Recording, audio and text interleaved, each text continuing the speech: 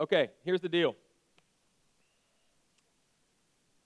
I'm calling an audible this morning. If you're new here, you're like, this pastor is crazy.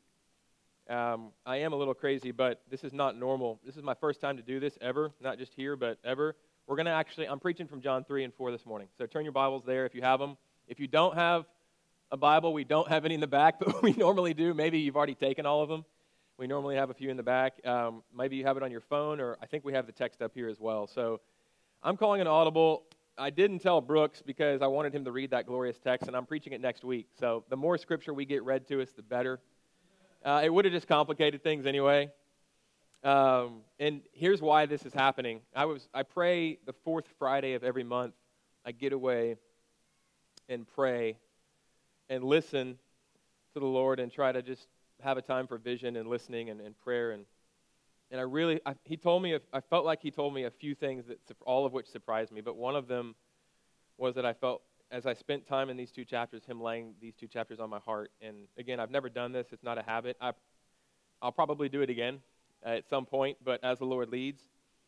So that's why we're going in. So here's the deal, too. I'm not going to preach what I normally do, which is a homily. Instead, I'm just going to go verse by verse. Okay, we're going to read a few verses, then I'm going to stop as the Lord leads. I had already written up my sermon for Colossians 2. I didn't have time to write a new one, so I have not written anything. We're reading the text, and we're going to let God just unfold it through me. And I know the fun thing about this is that I know that He has this for somebody in here, and maybe somebody's, but it's His word. And so it's going to be for our benefit. It never returns void. That's the promise we have from Isaiah, from his very word. So let's jump into it with no further ado. Let me set my timer because we've already had some other things going on here. Okay. All right. John 3. I'm going to read a few verses here. John 3, starting in verse 1. This is Jesus, and this is Nicodemus. And if you want a title, okay, sort of trying to think, maybe I need to give my people a title for each chapter. You must be saved. Let's just camp out on that. If you need a title for John 3, it's clearly you must be saved. And there's only one way to be saved, and Jesus lays it out for us. Okay, now there was a man of the Pharisees, John 3. There was a man of the Pharisees named Nicodemus, a ruler of the Jews. So he's a top dog. Okay? This man came to Jesus by night and said to him, "Rabbi, we know that you're a teacher come from God, for no one can do these signs that you do unless God is with him." Jesus answered him, "Truly, truly, I say to you, unless one is born again, he cannot see the kingdom of God." Okay, stop.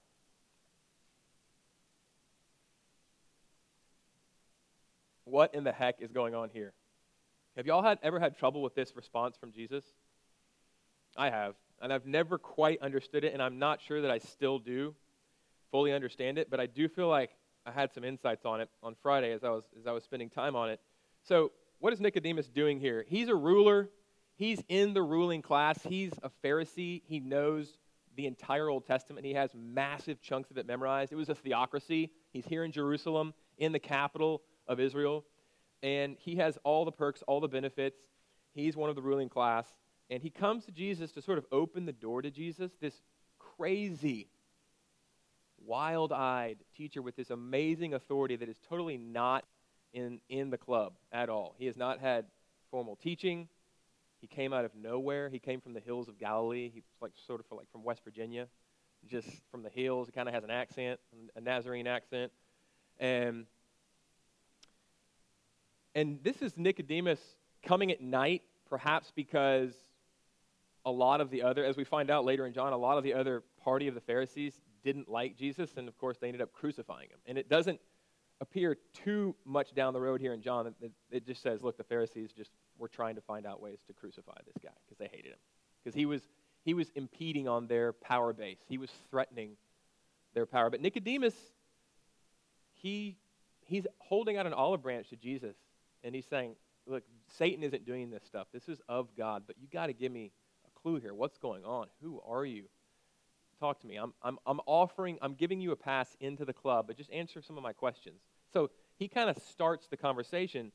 But the funny thing is, and this is what's been this kind of nonplussed me for for years and years and still does. But as Jesus does, Os Guinness, he's a teacher and an apologist, he says that Jesus often, he'll go to shake your hand, and you'll go to shake his hand, and then Nicodemus goes to shake Jesus' hand.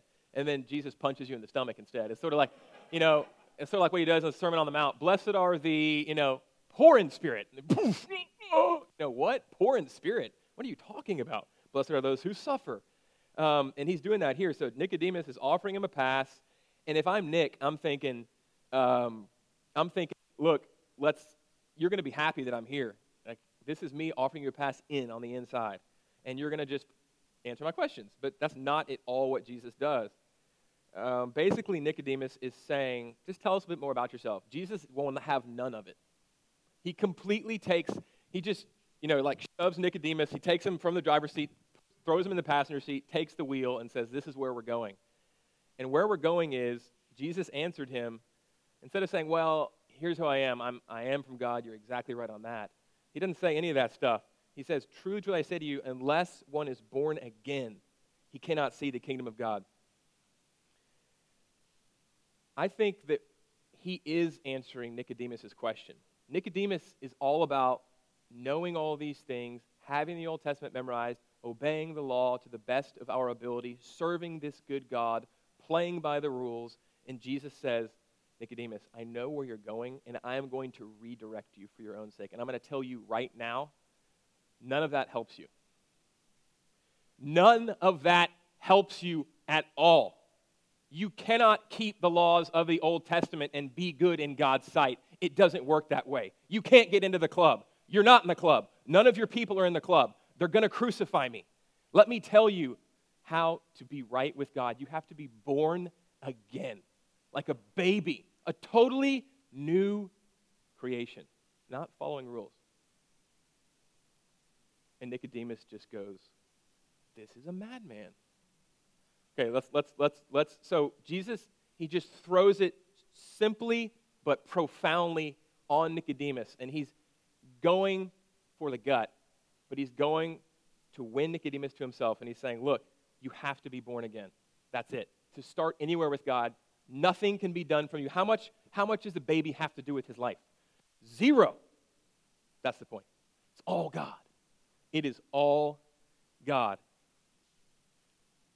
Unless you're born again, you cannot see the kingdom of God, Nicodemus. Nicodemus said to him, his response, which we all know, how can a man be born when he is old? So he's still on the literal thing. Why are you telling me I have to be born again? That's disgusting. That's impossible. Can he enter a second time into his mother's womb and be born? Verse 5, Jesus answered, truly, truly. When Jesus says truly, truly, you better pay attention. Truly, truly, I say to you, unless one is born of water and the Spirit, he cannot enter the kingdom of God. Pause. What is he saying here? And he goes on to sort of talk a little bit more on this theme with Nicodemus. But I think what he is saying, and there's lots of commentary, but we don't have time for that because this is a 30-minute sermon, and we got to roll. We got to get to chapter 4 and spend more time on that than chapter 3 because chapter 4, the Samaritan woman's waiting for us. So all I want to say here is this. It's the same thing. And he's probably taking Nicodemus back to Ezekiel chapter 36, maybe some other places, but Ezekiel would have known this text. It was a basic, standard, prophetic text. He's talking about, hey, if you want to be anywhere with God, you have to be, again, born again. Of what? Water and Spirit. And Ezekiel talks about those things, and Jesus is tapping into that, which is why later he says, hey, aren't you a teacher of the law? I thought you would know these things, man. What is water and Spirit? It's probably this. Water means, hey, you have to be cleansed. Water cleanses. You have to be purified. You can't wash yourself. You have to be totally washed by the living God. And proof of that is that you have his Spirit once you've been washed by the blood of Jesus Christ.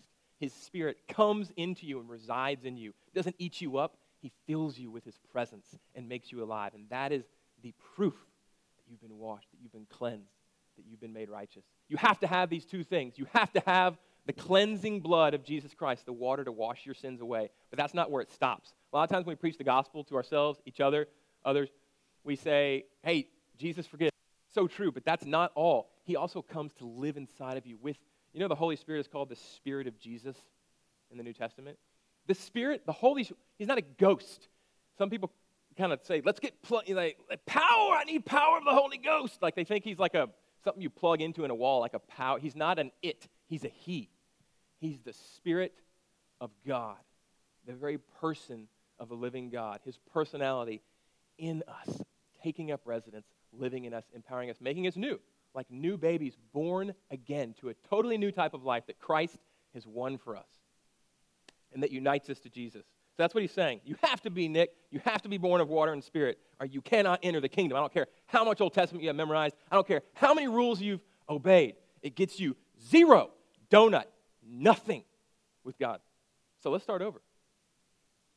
All right? That which is born of the flesh is flesh, verse 6, and that which is born of the Spirit is spirit. Again, two separate things, never the twain shall meet, y'all. You can't like slowly creep from the flesh and scrub yourself up till you get to a little bit more of the Spirit. That's not what he's saying. Flesh is over here. It's dead. It's how you're born. You've inherited that from Adam and Eve, okay? And you've just wallowed in it. That's it. There's not enough law to obey. Law just shows you your sin and your misery and your wretchedness if you're honest before God. And then there's spirit, something God does. That's it. You're either a son of Adam or a son of the second Adam. You're either a son of Satan or a son or daughter of God. That's it. That's the two races in the world, period. End of story. So simple, but so profound, to the degree that you can tell with Jesus' response that Nicodemus is like wide-eyed, just going, what is this guy smoking? Do not marvel. See right here. Do not marvel that I said to you, because so there's Nicodemus marveling. What? That I said to you, you must be born again. The wind blows where it wishes, and you hear its sound, but you do not know where it comes from or where it goes. So it is with everyone who is born of the Spirit. It's a mystery. Okay, let's keep moving. Verse 9. Nicodemus said to him, how can these things be? You ever seen Tommy Boy when he gets his hair and he's like, bridge embankment? And he leaves his hair's just like, pfft. And he's like, you're a psycho. I feel like that's Nicodemus right here. Just, how can these things be? Maybe not, but that's the picture I get. How can these things be? He just has Jesus coming out of left field here. Jesus answered him, here it is, are you the teacher of Israel, and yet you do not understand these things? Truly, truly, I say to you. We speak of what we know. Okay, here Jesus is getting all Trinitarian on us. We speak of what we know and bear witness to what we have seen. But you do not receive our testimony. If I have told you earthly things and yet you do not believe, how can you believe if I tell you heavenly things? No one has ascended into heaven except he who descended, that's me, from heaven, the Son of Man.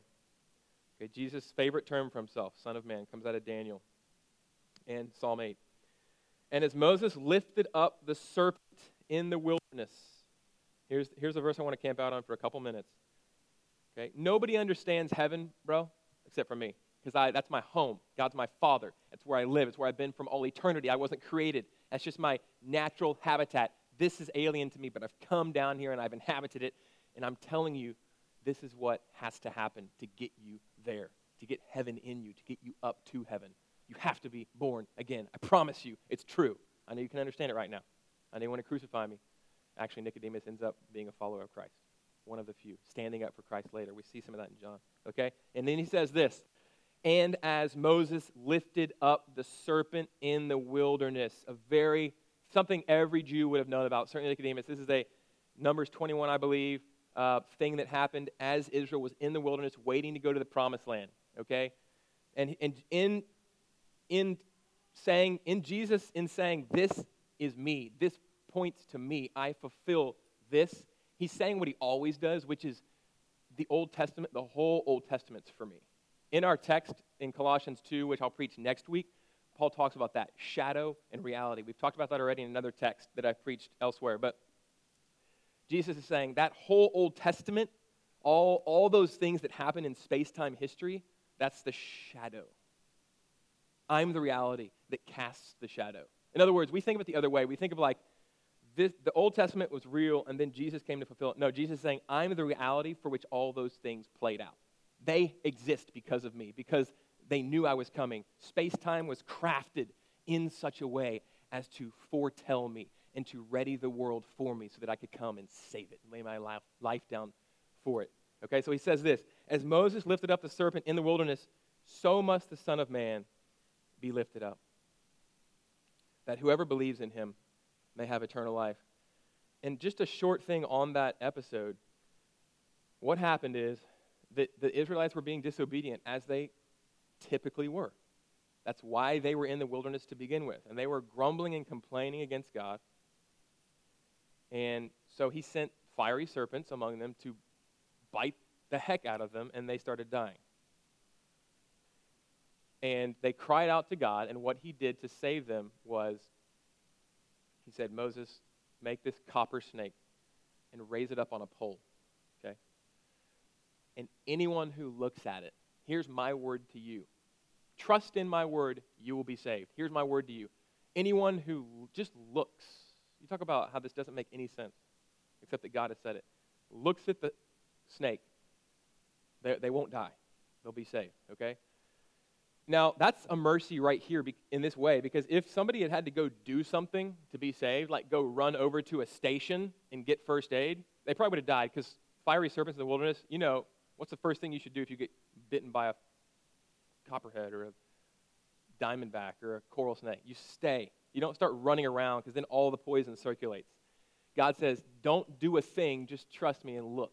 Just look at what? Something that has been cursed. The snake in the ancient Near East, and certainly in the Hebrew Bible with the Hebrew people, Genesis 3, was the ultimate cursed thing. The snake was cursed in Genesis 3. You know, cursed you shall be for tempting man and woman. So you're on your belly you shall go. He was the symbol of the curse. So a thing that was accursed, you look at that and you're saved. And it's raised up on a pole. And Jesus says, that's me. That thing actually had no power to save. It only had power to save because of me, because it was pointing to me, because I'm the one who's going to come and not just be cursed. I'm going to become a curse. All that stuff that you've merited for yourself through your sin and through your rebellion, that's me. I'm taking that. I'm becoming that. And I'm going to be raised up. And that raised up is a double entendre. It's, I have to be lifted up on the cross so that anyone who looks to me and says, yeah, I deserve that. You took it for me. I need you. Save me. Will be saved.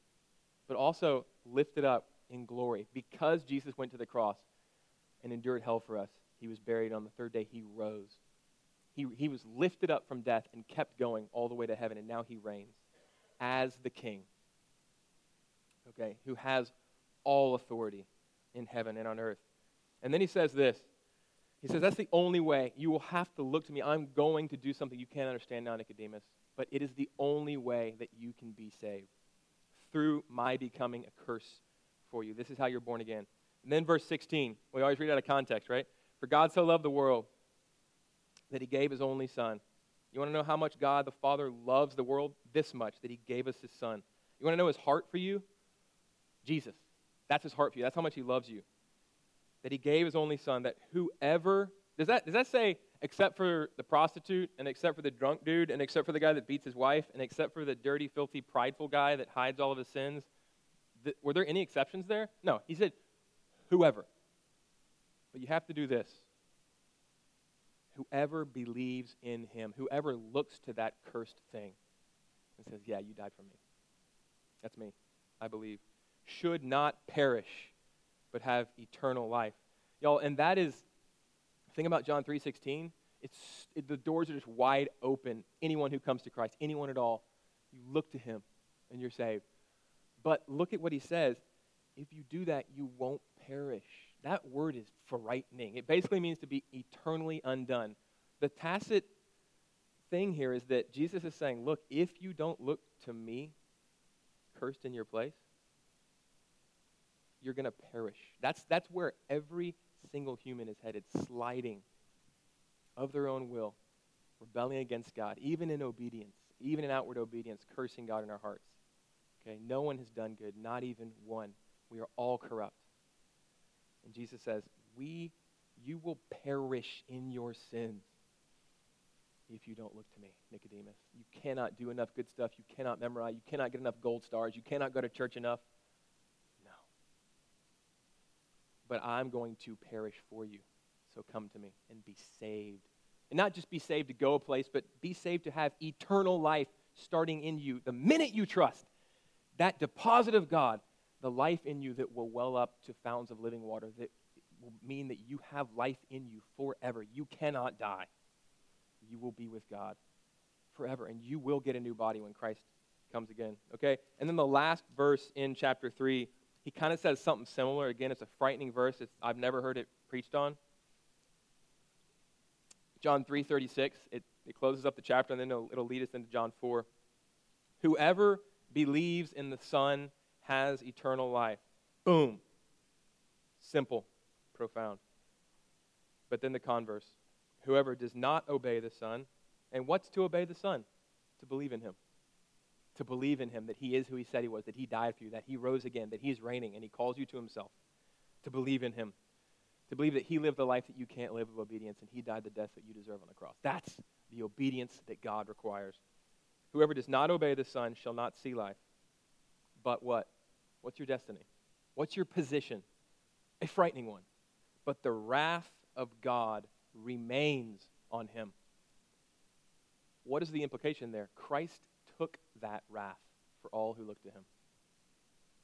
That's why when we drink the cup of wine, that's one of the things we think on. It's the cup of the wrath of God Almighty, justly poured out for our sins. God is just. He can't let sin go. So he created a way for us to be free and to live and to be born, which is to crush his Son and to put all of our sins on his Son. Just and loving. That great mystery that Chris was talking about earlier. Let's move. Let's slide now into chapter 4, okay? We have about 10 minutes. This is a beauty of a passage. So right after that, you have this one you must be saved thing with Nicodemus, and then we switch over. Jesus says, I'm going to journey north, because he senses some things, and we're going to read about them in just a second. The Pharisees start to get jealous. It's a hotbed of I'm going to kill you that's already starting to percolate in Jerusalem, so he's like, I'm out of here. And he does this a lot in the Gospels, because he died on his own timetable. If the Gospels tell us one thing, they tell us Jesus came for one reason, to die, and he was the master of his death. There were a lot of times where he would just walk through a crowd. Like once he just walked, in Mark 1, I think, he walks through a crowd, in Luke 4 for sure, that's trying to push him off a cliff after he's just said, basically, hey, I fulfill the Old Testament and you're wicked. And they're like, the first minute they're like, Jesus, you're the best. We love you. Let's make you king. Next minute they're like, you're going to die. And they go to push him off a cliff because the town is right on the edge of a cliff. And it just says, wasn't his time, so he just walked through and left. But that's what Jesus does, okay? Because he's totally in control. He came to die. So you're not going to crucify him unless it's totally according to his plan, right? So he switches from Nicodemus, and here's how you must be saved, Nicodemus. I'm going to rock your world. You're going to come to me eventually. You're going to be one of my followers. But here's how it has to happen. It can't happen with your strength. It has to happen with all of what I'm doing. So that's you must be saved. This is what being saved looks like. If you want a title for chapter 4, all you note takers and you systematic thinkers, this is what being saved looks like. We get a window into that. So Jesus heads north from Jerusalem up into kind of where he's from in the hills. He was born in Bethlehem, but he spent most of his life up in the Galilee area, Nazareth. And so he's going up to the north, up near the Sea of Galilee. But if you know anything about your geography of the Near East and Palestine, you know that what's between Jerusalem, where he's heading from, Judea, and the Sea of Galilee? Samaria. That's right, somebody said it. Samaria is between them. And here's what it says. It says, now when Jesus learned that the Pharisees had heard that Jesus was making and baptizing more disciples than John, although Jesus did not baptize, but only his disciples, he left Judea. So he's like, okay, they're going to try to kill me, and that's not my time yet. He left Judea, and he departed again for Galilee. And he had to pass, I want you to focus on this, and he had to pass through Samaria. So he came to a town of Samaria called Sychar. Okay, pause. He had to pass through Samaria. No, he didn't. You know what most Jews did? Because Samaritans were the ones who lived in Samaria. They had a corrupt scripture, and they had mongrelized the true faith, okay? They weren't purebred Israelites, number one. And they also had their own scriptures. It's called the Samaritan Pentateuch. Something that, anyway, we study it in the academy today. But it's not the same as the Bible, the Old Testament, the Hebrew Bible that Jesus had and that we have. And so that's one of the reasons later Jesus says, hey, salvation's from the Jews. If you want to know how to be saved, what points to me, that's basically what he's saying. You got to go to the Old Testament. You got to go to the 22, or in our case, 39. It's the same, don't worry. It's the same amount of material. The Hebrew Bible is just divided up a little differently, okay? The Samaritans had a different Bible. So Jews didn't want anything to do with them. So Jews would just go around. They'd make the trip longer, and they'd just bypass Samaria, okay? Jesus doesn't do that. He has to go through Samaria. That word is day in the Greek, and Ike or tenerke is similar in Spanish. It means, it doesn't just mean he had to go like, yeah, he had to cut through there because it was the shortest route. It also meant every other time it's used this way, it's used in John, it means that he had to do something because it was on his radar from God. It was part of his mission from God that he had to accomplish. So there's a lot more here than just, I'm cutting through Samaria, I sit down by a well. Jesus is going after this woman. He has to. It's from the Father. There's an appointment that's been made before the councils of the world. Jesus is going after her. This lady that no other Jewish man would touch. He just goes right in. He has to talk to her. All right, check it out. And he had to pass through Samaria. So he came to a town of Samaria called Sychar, near the field that Jacob had given to his son Joseph. We're going way back in the Old Testament here. The patriarchs. Jacob's well was there. I'll finish with the Jacob's well was there. So Jesus, okay, it's where you get water, right? Okay, so that's significant enough for now. He's thirsty. So Jesus, wearied as he was from his journey, he's fully human. He gets wearied. This is part of his humiliation, part of his humility. Sinless, but fully human. Gets tired, has to sleep, has to use the restroom, has to eat. Okay? Wearied as he was from his journey, he was sitting beside the well. It was about the 6th hour. It was about noon, hottest part of the day. Nobody's getting water because when do you go to get water as a woman? You go in the cool. You go in the morning, you go in the evening. You don't come blazing hot noon. But check this out. A woman from Samaria came to draw water. Well, we learn later, I'm not going to wait, we learn at the end where we'll finish. Why is she coming right now? Because she has stuff to hide. I'll just say that. We'll get into more of it later. She'll tell you what she has to hide. Because she is not acceptable, even in that society. Okay? She's going by herself at a hot part of the day when nobody else goes, so she doesn't have to associate with these other people who are going to judge her and gossip about her. Okay? So she goes there. Here's Jesus. Happenstance. Nope, I had to. I'm coming after you. Right? Coming after you. Okay. A woman from Samaria came to draw water. Jesus said to her, he engages her. Boom, engages her. Give me a drink. Seems simple enough. Mistake. For his disciples had gone away into the city to buy food, so they're all alone. The Samaritan woman said to him, how is it that she notices this is strange, right? And she's bold. How is it that you, a Jew, ask me for a drink, a woman of Samaria? She gets it. For Jews have no dealings with Samaritans.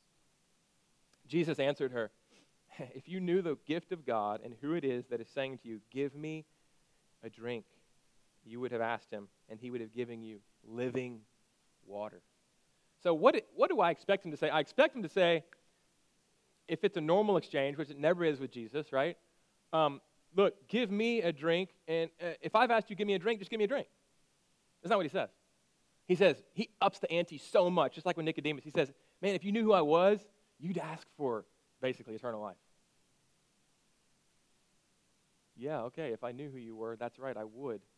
Okay, so already my mind's being blown here. Give me a drink. You would have asked him, and he would have given you living water. This lady has no idea what he's talking about. We only do because we've read it 1,000 times, and we're on this side of things.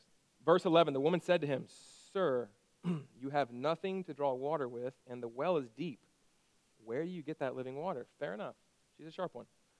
Verse 12, are you greater than our father Jacob? He gave us the well and drank from it himself, as did his sons and his livestock. Jesus said to her, yeah, but everyone who drinks of this water will be thirsty again. Verse 14, but whoever drinks of the water that I will give him will never be thirsty again. Wow. The water that I give him will become in him a spring of water, welling up to eternal life. The woman said to him, Sir, give me this water. Sounds fantastic. so that I will not be thirsty or have to come here to draw water. Again, she's just thinking along physical lines, right? Like it's like the eternal Gatorade. It never runs out. I just never have to go back and do this thing again. In the heat of the day, this pot is really heavy. Jesus said to her, verse 16, go. Okay, now he's downshifting. He's doing what he did with Nicodemus here. Jesus said to her, go, call, because she's up here, right? She's up here. I want some water. Give me some of that water that never runs out so I can just never be thirsty and I don't have to go do this and come in the middle of the day with this huge pot and fill it up. It's a deep well and it's a lot of work and that sounds awesome. Give me that eternal Gatorade. And he's like, okay, we're going down. We're breaking down into, I need to get you somewhere. So what does he do? Here's what I want to preach. I feel like maybe this is the reason God had me. I don't know. Only he knows, and his word never returns void, so it's his business. But I love this, what we're about to hit. Look what Jesus does. Stay with me, and then we'll land the plane after a bit. We're close. Okay? Jesus said to her, out of left field, go call your husband and come here. The woman answered him, I have no husband. Jesus said to her, you're right in saying I have no husband, for you have had 5 husbands, and the one you now have is not your husband. What you have said is true. Now, what he doesn't do is blast her out of the water, because she does tell him technically the truth. I don't have a husband. What she doesn't, but she's dissimulating. Right? What she doesn't do is tell him the whole truth. She's telling him a bit of the truth to hide the truth, which is, I'm a Trixie, and I've had 5 husbands, and who knows if they were her fault or the husband's fault, but there's some mess going on there. And the guy that she's shacking up with now, not her husband, okay? So she doesn't let any of that be known. She just says, truthfully, I don't have a husband. Jesus doesn't go, ching, he kind of does. But he says, you know what? He kind of does that, but in a really gentle way where he's trying to get after her soul, her heart. He says, you're right, you don't have a husband. That's true. He gives her that concession. Because the guy you're living with now is not your husband, but you've had 5.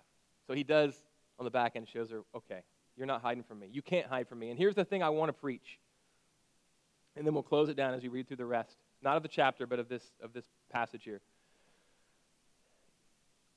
This is where the conversation starts for this lady. I don't know where I read it because, again, God called an audible on Friday, and here we are. I read the passage and meditated on it, prayed, but I didn't have time to do a lot of research. But somebody that I read recently on the top right part of the page said, this is where the conversation with Christ starts. Christianity absolutely means 0 to us until this moment. It wasn't a commentary on this text at all, but it was just a broad saying. Jesus has nothing to give to us until we get here, until Jesus takes us here and we realize, you know what? I'm a filthy sinner. I've done everything wrong. I can't do it. I have things that I'm hiding. This is where the conversation starts for this lady. And guys, this is where the conversation starts for all of us. God can say nothing to us that grabs us and that makes Christ worth anything to us until we realize that we are in the place of this woman. That's it. Okay? That's right. What you've said is true. The guy you're shacking up with now is not your husband. You've had 5. The woman said to him, okay, she's trying to change the subject. She's a master. The woman said to him, verse 19, sir, I perceive that you're a prophet.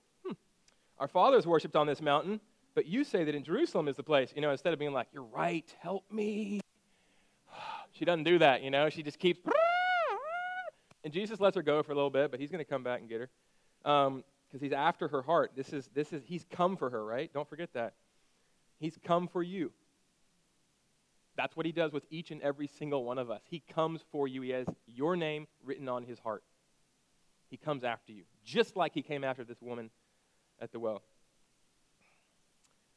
Jerusalem is the place where we ought to worship. Jesus said to her, woman, believe me, the hour is coming when neither on this mountain nor in Jerusalem will you worship the Father. You won't have to go to a temple. You won't have to go to a place. You worship what you don't know. We worship what we know, for salvation is from the Jews. But the hour is coming and is now here, when true worshipers will worship the Father in spirit and truth. I am the truth. What is Jesus? How is Jesus the truth? You are this wicked that I need to go to the cross for you, and you are this loved that I went to the cross for you. And what is the Spirit? His own Spirit that makes us alive. That's the only way to the Father. Just like he said to Nicodemus. For the Father is seeking such people to worship him. He's not seeking perfect people. He didn't come for perfect people. He came for sinners. That's all he came for. Sinners. He likes them. He loves them. He wants them to be his own. That's the point. That's who the Father is seeking, not people trying to come to church and look nice. That's not who he came for. He came for wretched sinners like me and like you. But until we get to the place where we go, ooh, I don't have a husband, this conversation means nothing. God is spirit, and those who worship him must worship him in spirit and truth. The woman said to him, I know the Messiah is coming, he who is called Christ. When he comes, he'll tell us all things. Jesus said to her, first time he reveals himself as Messiah to a person in John, right here to this woman. Doesn't do it to the Pharisees, the religious leaders, doesn't do it to his disciples, they're gone getting lunch. Does it to a filthy woman. Yes, about to be made completely clean. I who speak to you am he. Guys, in the Greek, I did have enough time to look up this phrase in the Greek, this one phrase. It says literally, ego am I. It doesn't say, I who speak to you am he. It says, in the Greek, it says this, I am he who speaks to you. I am, ego am I. That's exactly, in the Greek translation of the Old Testament, it's exactly what God says in Exodus 3 to Moses. I am has sent you. This is the name of God. He's saying, I'm God. I'm the Son of Man. And because I'm God and man, I can save you. I'm going to save you. Just then his disciples came back and they were like, why in the heck are you talking to this woman? What's going on? And he's like, hey, I have food that you guys don't know of, okay? Go down with me to verse 39. We're landing the plane. Down to verse 39. He's like, guys, the fields are wheat for harvest. The fields are white with harvest. Just look around. Many Samaritans from that town. So she goes, what does she do? She leaves her pot at the well and trucks it back to town. And she goes, there's a homeboy. She didn't say homeboy. There's a guy. It's a prophet. And he tells me everything about myself. Okay? Things about, basically, she lays out her filthy resume. She's like, all this stuff. What happens when somebody meets a living God and surrenders to him? What happens? Don't care anymore. All this stuff that I used to be hiding, I was coming at noon. Now, guys, he told me all that stuff. She's announcing it to everybody. Why? Because he accepts me for who I am. He's going to make me new. He's going to rid me of all that stuff and clean me with water and with spirit. Okay? That's the only way it happens. So she just bears all, and because of that, because she bears all, because she has encountered the living God in the person of Jesus Christ, what happens? This whole town basically gets saved. There's a revival in Samaria of all places. Jerusalem be trying to crucify homeboy, crucify our Lord. In Samaria, there's a revival going on in Samaria because this lady's testimony, because she encountered the living God and said, I'm filthy, but he's going to make me clean. He loves me, and he came for me to a well. Okay? And so they all say, hey, we believed in him at first because of your testimony, but now we've gone to see for ourselves. Can I tell you, that's our goal? Nathaniel's running an evangelism Bible study in his office, and we're going to train you guys and give it to you guys to do the same. It's the same thing we do with Muslims when we sit down with them. Our whole goal is this, and this is what Nathaniel said about the Bible study. The Bible study's aim is to just get people to Jesus, because you're walking through John with somebody, and you're just like, go see Jesus. Jesus. I mean, that's the whole point of our lives, is like, don't look at me. Let me take you where I go to get my stuff. Let me take you to the well that's full of living water. And once you get some of that, you will never be thirsty again. And you'll start taking other people there. That's what happens. And I'm going to close with this. The the coolest thing I feel like about this passage is that, Jesus went there. It was an appointment that he had with this woman. That's clear enough. But if you know your Old Testament, the well and people, husbands meeting their wives at the well, especially with the patriarchal stories. So Jacob, the servant from Abraham's household, goes and finds Jacob. This is Jacob's well, a wife, Rachel, at a well. That's where they meet. That's where the Lord has them meet. And he goes, this is the woman that I've been praying for. Moses, same thing. Runs out in the wilderness, running because he murdered a man. Seems like his life's completely out of control. Guess what? It says God takes him to, in the Hebrew, it's not in the ESV. It says it takes him to a well. That's in the Hebrew, it says in Exodus chapter 3, I think, 2, it says he sat down by the well. What does that mean? It means the same thing here. It means that God appointed him, took him to not a well, the well. He had a perfect plan for Moses' life, and it involved getting lost in the desert for 40 years, pushing sheep around. Until Moses got to the place where he said, I am not the dude. No, don't, somebody else. Now he's ready. Ha ha! What happened at that well? He met his wife. In the Old Testament archetype of the well, if you know your patriarchal, I'm kicking wires around. If you know your patriarchal stories, it's the place where the patriarch, the Israelite, the one who is revered, the potential husband, comes and finds a wife. Jesus has not just come to say some words to this woman. He has not just come to say some words to you. He has come for his bride. He has come to make us his own. Spotless, without blemish, through his blood and through his Spirit.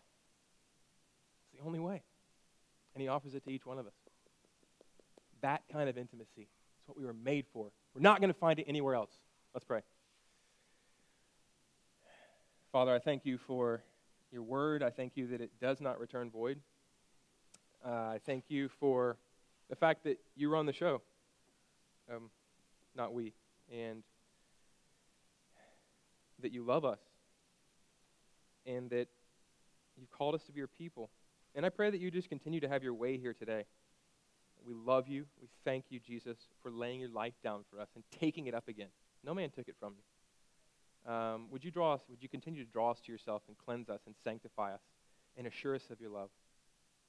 In Jesus' name, amen.